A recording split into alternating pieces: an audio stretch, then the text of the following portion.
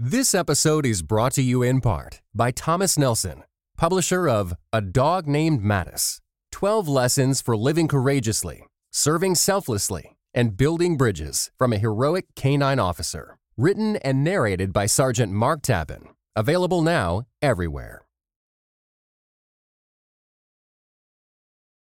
This episode is brought to you in part by Harvest House Publishers and the new book, The Good Gift of Weakness.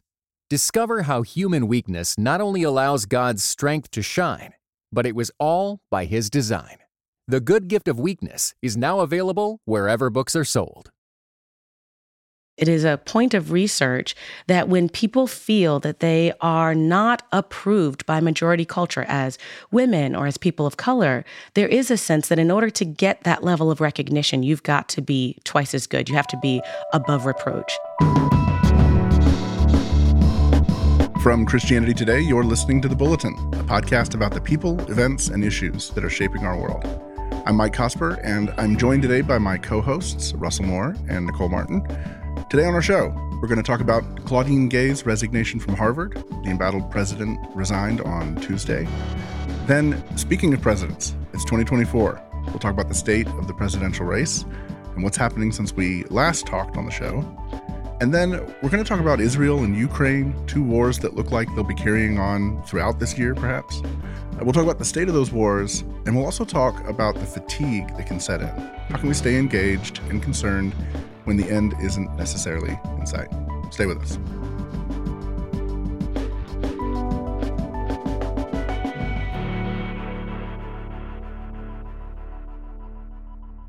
All right. Happy New Year. Welcome back, Nicole and Russell. Happy New Year. Happy New Year. So we were talking right before we got rolling about when is the cutoff for saying Happy New Year? And Nicole, your rule is? Whenever you see someone for the first time that year, even if it's like in March. Hey, even if it's in March. Happy New Year. Great to see you. New Year. Absolutely. And I think that because in Christ everyone is a new creation and this is the year of the Lord's favor, it is always appropriate to say Happy New Year. 'Tis the year of Lord's favor. Happy New You. And, Happy New You. That's a good Happy one. New Year. Oh, my goodness. All right. That's your Friday morning devotional from the Bulletin. It is 2024, and we're going to talk in just a moment about the 2024 presidential elections. But there's another president who has been in the news pretty much nonstop since we last talked. Claudine Gay, president of Harvard University, resigned on Tuesday after an embattled few weeks. Her story began in October when a number of alumni began raising concerns about her response to the Hamas attacks against Israel and protests that were happening on Harvard's campus. Then in December, she had a disastrous appearance before Congress along with two other presidents from Ivy League universities where she was unable to condemn speech calling for genocide and said its permissibility was context dependent. Shortly after that, a conservative activist named Christopher Rufo announced that he was coming after her academic record. He then ran some of her scholarly work through software that looks for plagiarism, and lo and behold, it produced evidence of plagiarism. The Washington Free Beacon picked that story up afterwards and did an investigation of its own. And I believe at this point they have found more than 50 instances. And then finally, on Tuesday, Gay resigned from the presidency. There are a lot of dynamics in this story worth exploring. Let me start by just kicking it over to our resident Ivy League scholar, Nicole Martin. Nicole, what do you make of this story? I think this story carries numerous complexities, but as a colleague of ours stated, I think it is true that it cannot be taken outside of the context of race. So prior to these moments, from the moment she was selected to lead this institution, the critics and the enemies and really people of all types were looking for her flaws. And it's a reminder to me of a common understanding that I live with that is also a source of pain. It's the sense that when you are not in the highlight of power, when you're not in a seat of the preferred majority in America, you will always have to work twice as hard to get half the respect. And I know there will be some listening who will say that's not true, that's not my experience. I can tell you not only is it my experience, but it is a sociological fact. It is a point of research that when people feel that they are not approved by majority culture as women or as people of color, there is a sense that in order to get that level of recognition, you've got to be twice as good. You have to be above reproach. And it is worth saying that plagiarism is wrong, and we should not sit with that. And we also agreed that her comments were inadequate when it came to protecting the students that were in her care. But the vitriol that's coming against her at this time, and the fact that the conservative activist was so clear in saying, this is my attack, and so triumphant in her resignation, symbolizes there's a whole lot more at stake here. First of all, you'll get no argument from me that Christopher Rufo has proven himself to be a bad actor. He's part of the media ecosystem, activist ecosystem that emerged around Donald Trump and post-Donald Trump, sort of part-time internet troll, part-time quasi-journalist, conference speaker, etc. I think the danger in a story like this is then committing like the genetic fallacy and saying, because this person is the one who's saying it, we have to throw everything out the window. At the same time, I want to take seriously what you're saying, because I think what you're saying is very true, that someone like Claudine Gay in that position is going to be scrutinized in different ways and that sort of thing because of the color of her skin. I think there's another way to tell the Claudine Gay story, not in a way that sort of nullifies the race storyline, but that runs alongside it and at least complexifies it a little bit. Because when you hear Claudine Gay's story, oftentimes people say she's the daughter of Haitian immigrants and she succeeded in school and she went on to become the president of Harvard. It's important to know about her background is that she is the daughter of immigrants, but her parents own a concrete dynasty in Haiti. This is a woman who came from enormous wealth and privilege. She attended Exeter, which is one of the most prestigious private boarding schools in the world, and then went on to Stanford and then to Harvard later.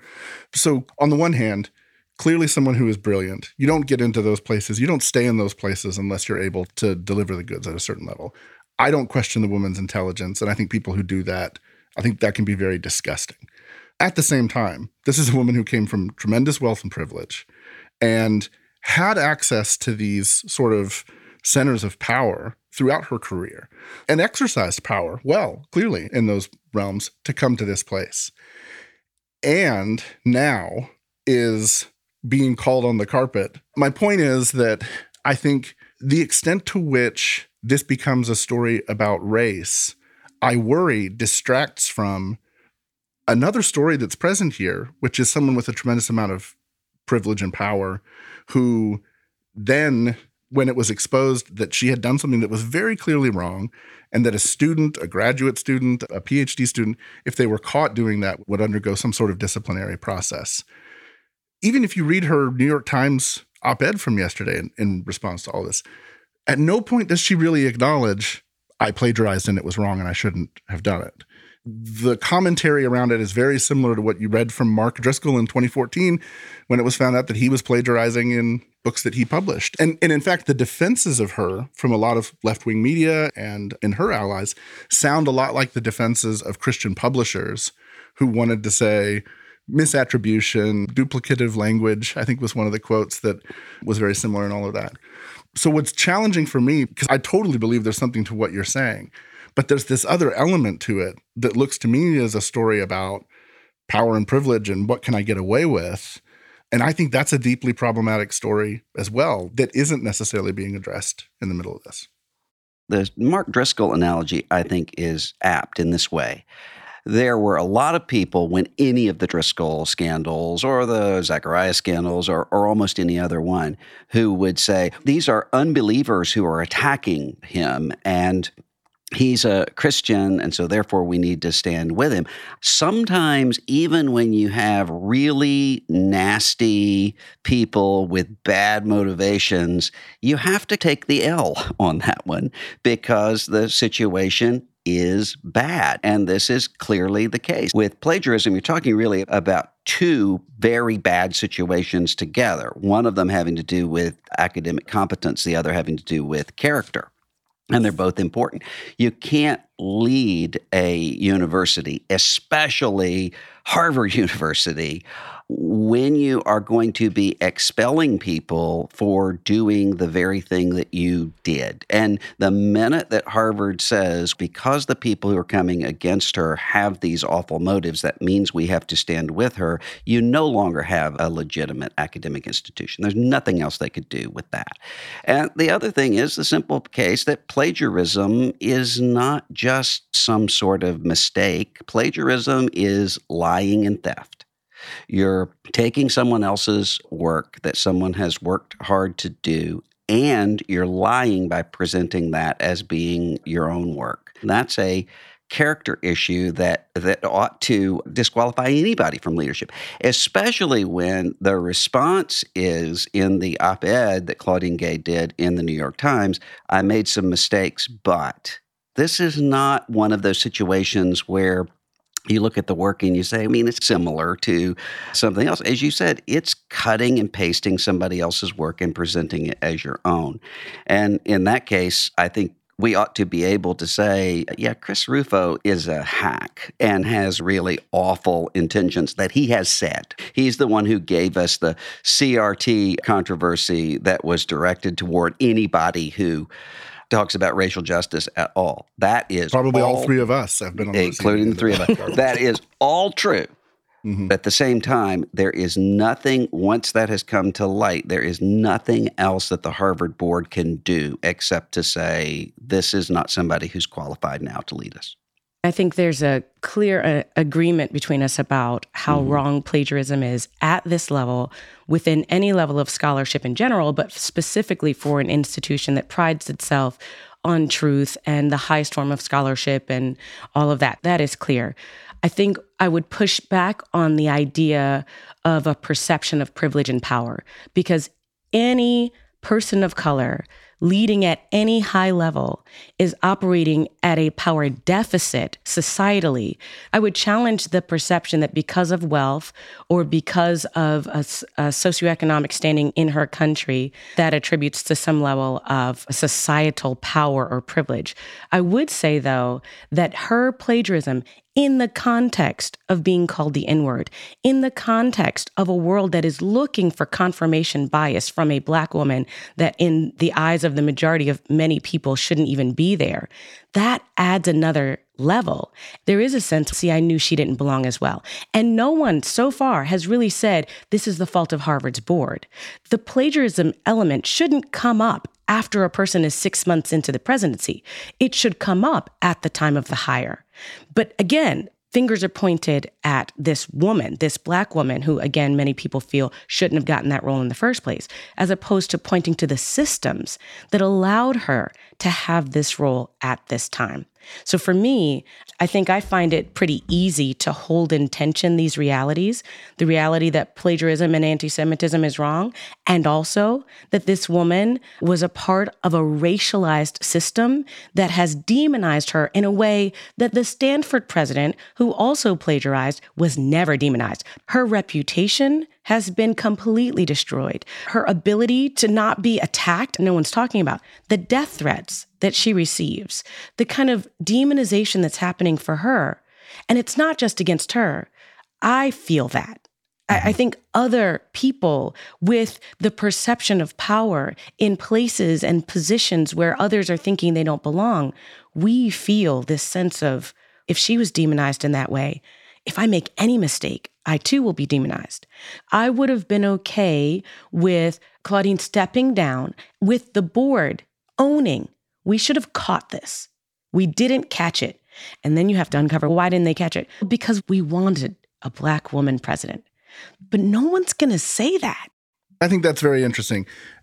You said it a moment ago, what's the board's responsibility in this? And I will say there's definitely some right-wing media commentary that's saying, don't blame just Claudine Gay, blame the board, blame a hiring process that was rushed. I've seen several people commenting on it saying, here's someone who published 11 scholarly papers in a 26-year academic career. That's a very low output for an academic career, particularly for somebody that you would elevate to someplace like to be the president of Harvard.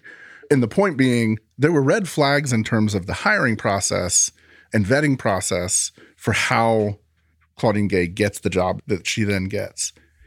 So say more about how you think about the responsibility of the board and what the board should be doing now. There's a lot of literature on what it means for predominantly white institutions to hire and support people of color. Tons of reading. Even if you were to Google that, you would find lots of information.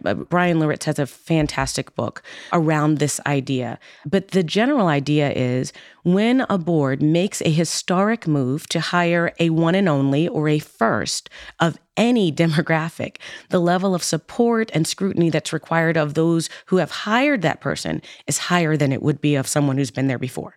So in other words, the responsibility of the board is not just to take her through a normal process to assure onlookers and students and faculty members that this is a president you can trust, but it is also, I believe, the responsibility of the board to stand up and to speak up when they have erred, and not to allow her solely to take the responsibility. We take responsibility for not checking this. I think all of that can be true. And this is a misuse of power. This is somebody who is the president of Harvard University. And part of what happens with the buck stopping with her is to maintain a credible academic institution. She can't do that if she is herself doing the very thing she will be expelling students for. That's a misuse of power. And if what the board had done was to say, we don't like what she did, but she's going to stay here, you have to apologize to everyone that you have kicked out. I've kicked out lots of students for plagiarism over the years. You have to do that all the time. They couldn't have done anything else. And I think part of the problem here is, as several people have pointed out over the past several days, part of the problem is not just with Harvard, it's not just with her. It's with the entire model of university presidency right now in so many places, which previously was an expectation to be a scholar and to lead in terms of example to the rest of the institution. Now it's become, in many places, almost entirely a fundraising responsibility where the person actually is not expected to be involved in academic work, but just to keep the money flowing. And that can lead to a lot of compromises of integrity in a lot of places. At the end of the day, there has to be a kind of a Daniel-like calling for every leader that says, I am so far above reproach that I'm not worried about the attack that comes against me. That is valid.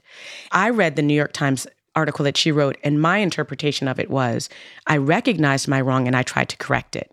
And I think it's interesting that is, you're hearing it differently. You read it as, she did not openly confess that it was wrong.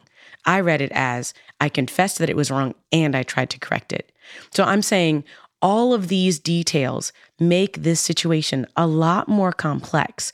The wrong is clear. The ways that the wrong came to light, the ways that the wrong has implications on what's next, that's where it gets a little tricky. And oh, by the way, the fact that Harvard hired their next president as a Jewish professor, that's also making a statement. Harvard is telling us we make statements with our hires.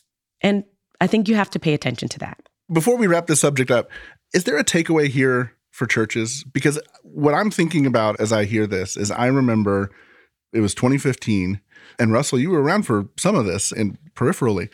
Our church hired an African-American pastor to lead one of our campuses. He was the first Black pastor we were bringing on staff. It was a campus that was in a predominantly Black neighborhood, predominantly white congregation. We wanted to move towards a more multi-ethnic model of ministry. That's the way he has described it. And praise God, 8 years later, his name's Jamal Williams, and he wrote a book about it and told some of the good, bad, and ugly of that experience and weathered that experience. But he would be the first to say it, and I would be the first to say it's absolutely true. We were not prepared for the culture shift that hiring a Black pastor for that congregation required. We didn't know what we didn't know. Is there a similar takeaway, Nicole, from what you're describing here that could apply to churches or Christian colleges that are thinking about this kind of challenge? I've been talking to several Christian leaders in predominantly Black churches, and the grief of this moment can unintentionally send a message, we're just never going to be good enough. No matter what you do, no matter how hard you try, you're not going to be accepted. And I think that there's a sentiment that comes outside of what was wrong in this situation. There's a sentiment that says racism is so real that your mistakes will not be forgiven in the way that the mistakes of others might be. Your mess ups will not be overlooked. So therefore, A, you must work hard to be perfect, and B, you must understand that you'll never be accepted. And I would say to those churches, to people who are wrestling with that type of challenge, I go back to the understanding of Daniel. There is a place to live a life above reproach. There is a reason why we have to do everything within our power to live wholly before God and to live rightly before people. Because should an elevation like this come, you will need the confidence and the assurance to stand on knowing that you have done everything that is right to get to where you are.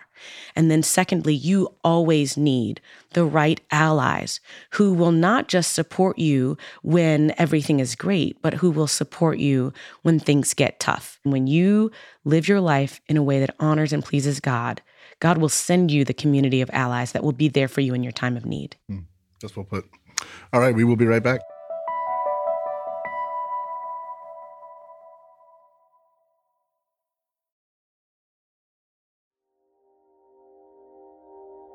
This episode is brought to you by smallgroups.com.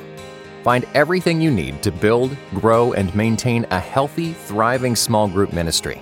Smallgroups.com equips you to develop your ministry model and train your leaders, to nurture spiritual growth in group members, to troubleshoot typical group problems, and also to avoid common pitfalls. Whatever your role in developing life-changing community, we have resources for you. Visit smallgroups.com today.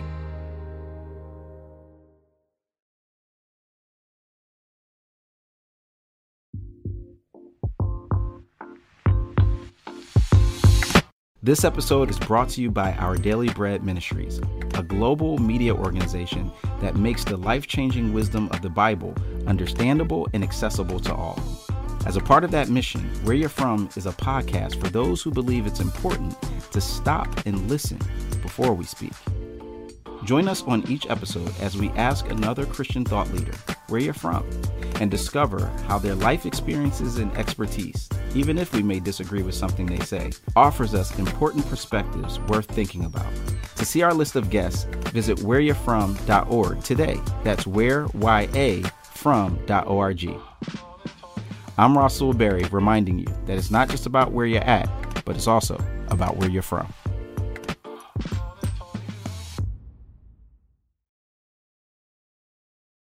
All right, so again, our last conversation was 3 weeks ago. A lot has happened in that time. Right before we had our last conversation, Colorado had just removed Trump from their ballots. Since then, the Secretary of State in Maine has also removed him under the same logic. There are some other states that have said they are looking at this. I believe it was around that time that I also made the bold prediction that we would see movement in the Republican primary, specifically that Nikki Haley would win in New Hampshire. A few days after that bold prediction at the town hall event, she was asked what caused the Civil War. She gave a very weird, convoluted answer about freedom and the freedoms we choose and how we choose freedom. She didn't mention slavery. When the questioner called her out on that, she said, "What do you want me to say about slavery?"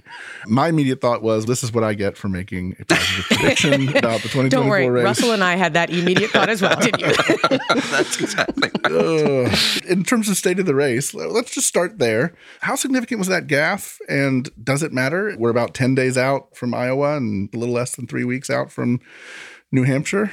Anything look different? I really don't think anything is different because the state of the race is where it was. Here is what is different, is that I think this gaffe was not just a gaffe. It was, for a lot of people, a confirmation of what they already suspected. And what they suspected was not that Nikki Haley is pro-slavery or anything like that. It was the intuition that she's cynical and that she's really wanting to state back to people what they want to hear. Now, whether that's fair or not fair, that is the vibe that a lot of people get from Nikki Haley. And when you think about South Carolina, you go back and you look at the kinds of answers that she would give in the past about tradition, heritage, and so forth. appealing to a constituency in South Carolina. Now, she then went and removed the Confederate flag from the Capitol grounds really courageously after the murders at Mother Emanuel AME Church, but confirmed something that was already not working in a lot of people's minds. Having said that, do I think that this has cost her really anything much? No.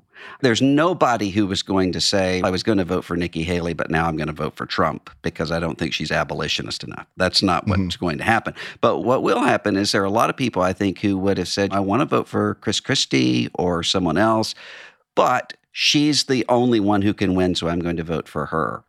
I think that is what is now eroded, is that expectation. So I don't think Chris Christie's going to get out of the race now at all. I don't think he would have before, but I definitely don't think he will now. And I think that there are a lot of people who are going to be able to vote for Chris Christie or somebody else without a hitch in their throat, thinking, am I actually helping Trump? I don't think that will be their response now. Yeah, I think it was pretty clear that Nikki Haley did not believe the response that she gave. It was almost laughable that someone from South Carolina would even suggest or pretend that she didn't know or didn't want to name the source of the Civil War. But it did surprise me that it demonstrated a level of hunger that she had for Trump's base.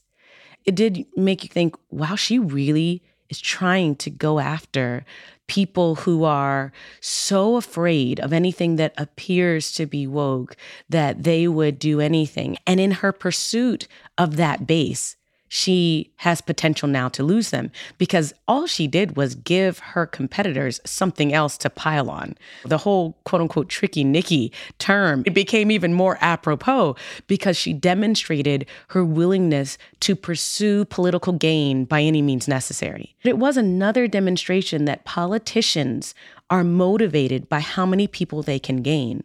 And the perception that a statement they don't believe in would help them gain more people is enough for them to say things they sincerely, their track record proves that they don't believe in. I think it also, as many people pointed out, it doesn't help you to seem to be advocating Confederate slavery in New Hampshire, especially when really the only way that she has to win in New Hampshire is with independents and Democrats who vote in the Republican primary. But what we all know is she's not actually thinking about New Hampshire. She's thinking about South Carolina. If I were to somehow win New Hampshire, I have to be able to carry this forward, and she knows South Carolina. And so I think there are a lot of people who now are saying, maybe we suspected that what she really wants to be is Trump's vice president. And so you have a lot of Trump supporters who are furious about the cynicism of it. They don't want her there. And a lot of people who would be her voters who are saying, this kind of confirms it. She's just going to do whatever she has to do. Every politician is trying to get votes. And no politician is going to do the Bulworth, Warren Beatty thing where you just come out and say whatever it is that you think. Nobody's going to do that. But there's an especial kind of cynicism where you say you don't have to this isn't a hard one. Yeah, that's right. What's interesting about Nikki Haley is that Nikki is a woman of color running on the Republican ticket who rarely makes reference to the fact that she's Indian and that she's a woman. When she's asked about it, she said, I want to run on my ideas. I don't want to run on my identity. Like, that's been her thing. And the thing is, if you search her name on social media networks and all of that, it becomes very obvious very quickly that the trollish white supremacist wing of the Republican coalition is not letting her forget, has no desire to forget, and has not forgotten that she is a woman of color. She's not going to win any of those people. And I think she knows that. I think the best explanation of what happened in that moment was she's in this town hall in 2024 and gets a Civil War question in New Hampshire out of nowhere. I think she was just, this was Mike Murphy's explanation, the Republican political strategist. He said, I think she just goes, oh my gosh, what do I do? And she defaults to running for governor, 12 years ago? Yeah. When the issues in South Carolina looked a little different, when the Confederate flag was still hanging over the Capitol building. And she defaulted to, well, how do I respond to a Civil War question? this is how you have to talk about freedom and liberty and the war of northern aggression or whatever, however it goes. And it was a terrible answer and a terrible response. But yeah, I think to come back to the larger question, does it matter? I don't think it matters on multiple fronts, in part because I don't think the people who were ultimately offended by that question were ever voting for her, if they're voting at all in 2024. You mentioned Christie. That's another big story in the midst of this. Christie's numbers have been fairly steady in New Hampshire, around 11, 12%. Right before the new year, the governor of New Hampshire, Chris Sununu, said that Chris Christie needs to get out. He endorsed Nikki Haley and said Christie needs to get out so that we have a real possibility of actually beating Trump. You've already said you don't think he's going to get out. Does he have a path? Does he have, why is he in at this point? He doesn't have a path to becoming the Republican nominee, and I think he knows that. I think instead, the path that he's trying to make is to have somebody who is telling the truth about Donald Trump. And what's happening is you have a bunch of people who seem to be terrified to say anything beyond hike the deficit up, rather than where the real problems are. And there needs to be somebody who is willing to say, hey, everybody, we have a serious crisis problem here. And Christie is able to do that. And so I think he's not the kind of person temperamentally who would have, there were a lot of people who were expecting, maybe like Pete Buttigieg and Amy Klobuchar did with Joe Biden against Bernie Sanders, he'll do that. And I think there might have been a lot of pressure on him to do that if it really looked like, okay, Nikki Haley's surging, there's really a possibility of a Nikki Haley presidency. That's not the case if what people are thinking, and I'm not saying this is accurate, but if what people are thinking is, well, she wants to get enough to be considered a credible vice presidential candidate. Christie's not going to feel a moral mandate to pull out at that point. It's interesting. We're getting close. There's one debate left on the 10th next week, Wednesday night. And then we get to the caucuses. There are two other Republican candidates still in the race. Technically, Asa Hutchinson is still running at 0.4% in New Hampshire. He's in there. And like Christie, he's the only other one that has said he would not support Donald Trump, were Trump to be the nominee. And then there is Vivek Ramaswamy. It looks like we're maybe getting near the end of the Vivek phenomenon. He's stopped spending money in Iowa in particular, but he's pretty much stopped spending money in New Hampshire. He did, however, receive the coveted endorsement of former Congressman Steve King.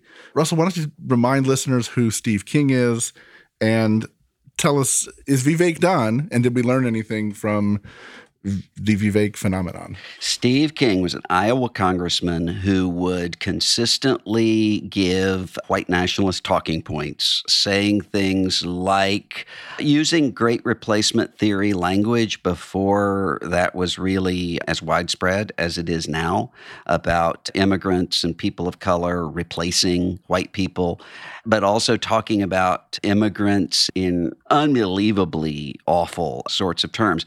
He was thrown off of his committees by the Republican House, which no doubt would not happen now, but did at the time, and was defeated in the Republican primary in Iowa, and has become, if anything, more and more radical since he's been out of office.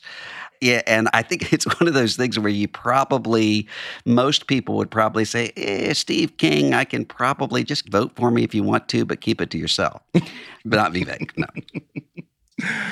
All right. Are either of y'all planning to watch the debate between the last debate for the Iowa caucuses? Only DeSantis and Haley have qualified. Yeah, it's DeSantis and Haley with counter-programming by Trump. On Fox. And everybody knows at this point it's not as though you're actually going to have either DeSantis or Haley really make the case against the person they're actually running against, the person who actually has to be defeated to win the primary. And I've watched every presidential debate in both parties since I was 12 years old. I'm bored by it. I can only imagine what people who have a better, more normal life than I do would respond to it with. Yeah, I feel like the draw is that voice in the back of your head that is the same voice that you're getting gas in your car and you're like, $2 for a Powerball. It's just $2. And look how great it would be if I actually won, right? Yeah. Because you're tuning in to go, one of them could say something that changed things. They could have their Reagan 84 debate moment. Yeah, but if you're wanting to fantasize about a different world where there's a better president, just watch West Wing reruns because there are just very few people who actually think that either of these people are going to be able to make it at this point. And it would be different if what you had were people who were standing up, and a Chris Christie Vivek debate would have people who are actually saying things. And there would be a level of unpredictability as to how that would go. I think Chris Christie might hurt Vivek if it was one-on-one. Oh, I think so. Yeah. Again, I would tune in for that. I would too. All right, we will be right back.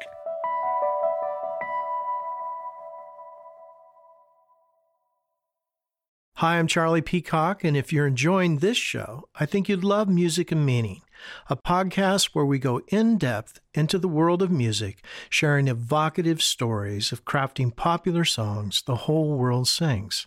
We explore how music transcends mere sound, becoming a mirror to our times, a testimony to our shared humanity, and a sign and symbol of our deepest joys and needs. Join us and listen to Music and Meaning on Apple Podcasts, Spotify, or wherever you listen. Coming into 2024, there is a war going on in Israel. There is a war in Ukraine. There are signs of instability in other parts of the world. In the time since we last talked, both Ukraine and Israel have had some pretty significant offensive successes in their wars. There's also growing tension and unrest around our support, human rights issues related to these wars, the funding of these wars. Also, while we were away, and this might be something that we need to get into a little more detail maybe on a future episode, but Israel had a landmark legal ruling this week that could have significant long-term implications for Israeli politics and Benjamin Netanyahu and his coalition. But let's talk for a minute about fatigue. We'll be coming up on 2 years of war in Ukraine here in just a couple of months. Next week will be 4 months since the war began in Israel. And paying attention to these things takes a kind of emotional toll. And a lot of times I hear from a lot of people, I don't know how to stay dialed in. I don't know when it matters and what I should be paying attention to. How do we think about this? How should Christians think about attending to these conflicts and fatigue from attending to these conflicts, and when it matters and when it doesn't? I think there is a real sense of that fatigue, but also there's a biblical precedent to anticipate this level of fatigue. It was Jesus himself who said that there will be wars and rumors of wars in the last days. The anticipation that there will be the existence of threats and the rumor of threat suggests that this is going to be a part of our lives until Jesus comes back again. And I think that the temptation is not only to ignore the wars themselves, to ignore what's happening in that location, in Ukraine or in Israel or in Gaza. The temptation is to ignore the undercurrents of these wars. And that, I think, is where we have to pay attention. Because in the case of Ukraine, for example, you have this kind of very overt attempt of a dictator to claim land and to claim governments and to claim people as their own. This is Putin's attempt to say, I'll take what I want to take. And then you start to see that play out in other places. I think this is why we have to pay attention to what's happening with China and this kind of New Year's address that I'm going to take over Taiwan from the Chinese president. There's a sense of an undercurrent of not just narcissism, but world dominance from dictators who say, I will take what is mine and you will do nothing about it. So we have to pay attention to the undercurrents. And then with that, we have to pay attention to the sleepiness of apathy. Apathy, to me, just creeps up on you. And all of a sudden, you're not praying anymore for people who are still waiting for their loved ones to come home. You're not praying anymore for the aftermath of people who have been displaced. So it does affect how we pray, and it affects how we perceive what might actually be part of the plan of God as these last days play out. I'm hesitating and halting because I'm like, man, I sound like one of those last day preachers. Jesus is coming. The world is going to hell. This is supposed to happen. There might be a tiny bit of that. Jesus is coming. The world is going to hell. Last days preachers is a good thing to be. Biblical facts. Yeah. And Nicole, I think you're exactly right to point out Matthew 24 and Mark 13, because I think there are two things Jesus is doing there at the same time. One of those things is what you mentioned, which is to say, you're going to be tempted to freak out when you see wars and rumors of wars and earthquakes. These are all just the birth pains. I'm telling you this beforehand so that you don't freak out. He's also saying, when you see Jerusalem surrounded by armies, flee to the mountains. Don't simply assume everything is the way that it's always been, so pay attention. Mm-hmm. And I think that both of those things are necessary, and sometimes more of an emphasis on one, depending on a person's kind of temperament. So I think there's a kind of person who, when confronted with the groaning and suffering of the world all around us, the temptation is to say, I can't handle that, so I'm going to create a little fantasy world around myself where I just don't pay attention to that and plug my ears and la. And you're right. And it's not only that you don't take responsibility for the areas that you do have influence, but you also don't groan. That's Romans 8. That is a part of what the Spirit does, is to have that sense of something has gone terribly wrong. But I think there are other people who need to be reminded, okay, I need to take a Sabbath from this, and I'm actually being driven crazy. So it's not just the exhaustion and the fatigue that we talked about. I think there's also a real danger. And I noticed this in my own life. There just came a moment over the holidays where I stopped and said, I think that when Walker Percy talked about despair, that the worst kind of despair is the despair that doesn't know it's despair. I think I've fallen into that in several places, of a kind of, what are you going to do? A response, and simply having the awareness that's there is the way to move out of it. So I think there is a kind of numbness that can come with people who have lost the expectation that there actually can be a work of the Spirit, or that there can be the image of God manifesting itself in people who are taking responsibility to fight back against awful things.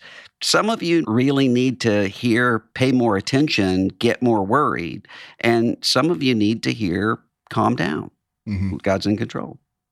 When you look at wars that sort of grip a continent, or the two world wars that bring everybody into them, or the nature of the Cold War, like what were the brinksmanship moments with the Cold War? It's usually something small that has this effect of being like a splinter that then gets infected and your whole hand hurts and everything in your life stops. And so in the 1960s, the Soviet Union parked a bunch of warheads 90 miles off the coast of Miami. And we almost went to war for that. You know, there was an assassination in the 19-teens that, you know, a single assassination that kicked off a war. You think about what's happening in Israel and Ukraine.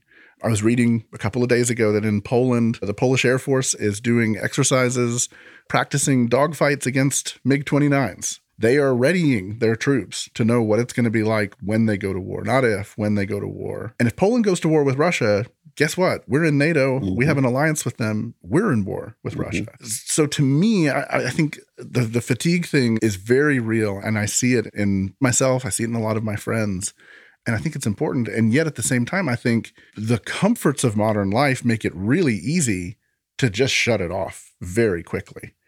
And your Twitter and Facebook and Instagram algorithm will learn very quickly that you're not interested in that when you stop clicking and start going to other things. Yeah. And we'll give you stuff that's much more interesting to look at, particularly if you want distraction rather than engagement. And so I think the potential for something really horrible is right here. And there's 8 different ways you could envision it igniting, because you have all this angst and all this extremism in all these different places around the world all at the same time. Yeah, and I think part of the problem is we don't want to really face the fragility of our own lives and how close we actually are all to death, that our lives are a vapor, and that sort of translates itself out into the global picture. We don't want to look at that, and so we want to turn away from it.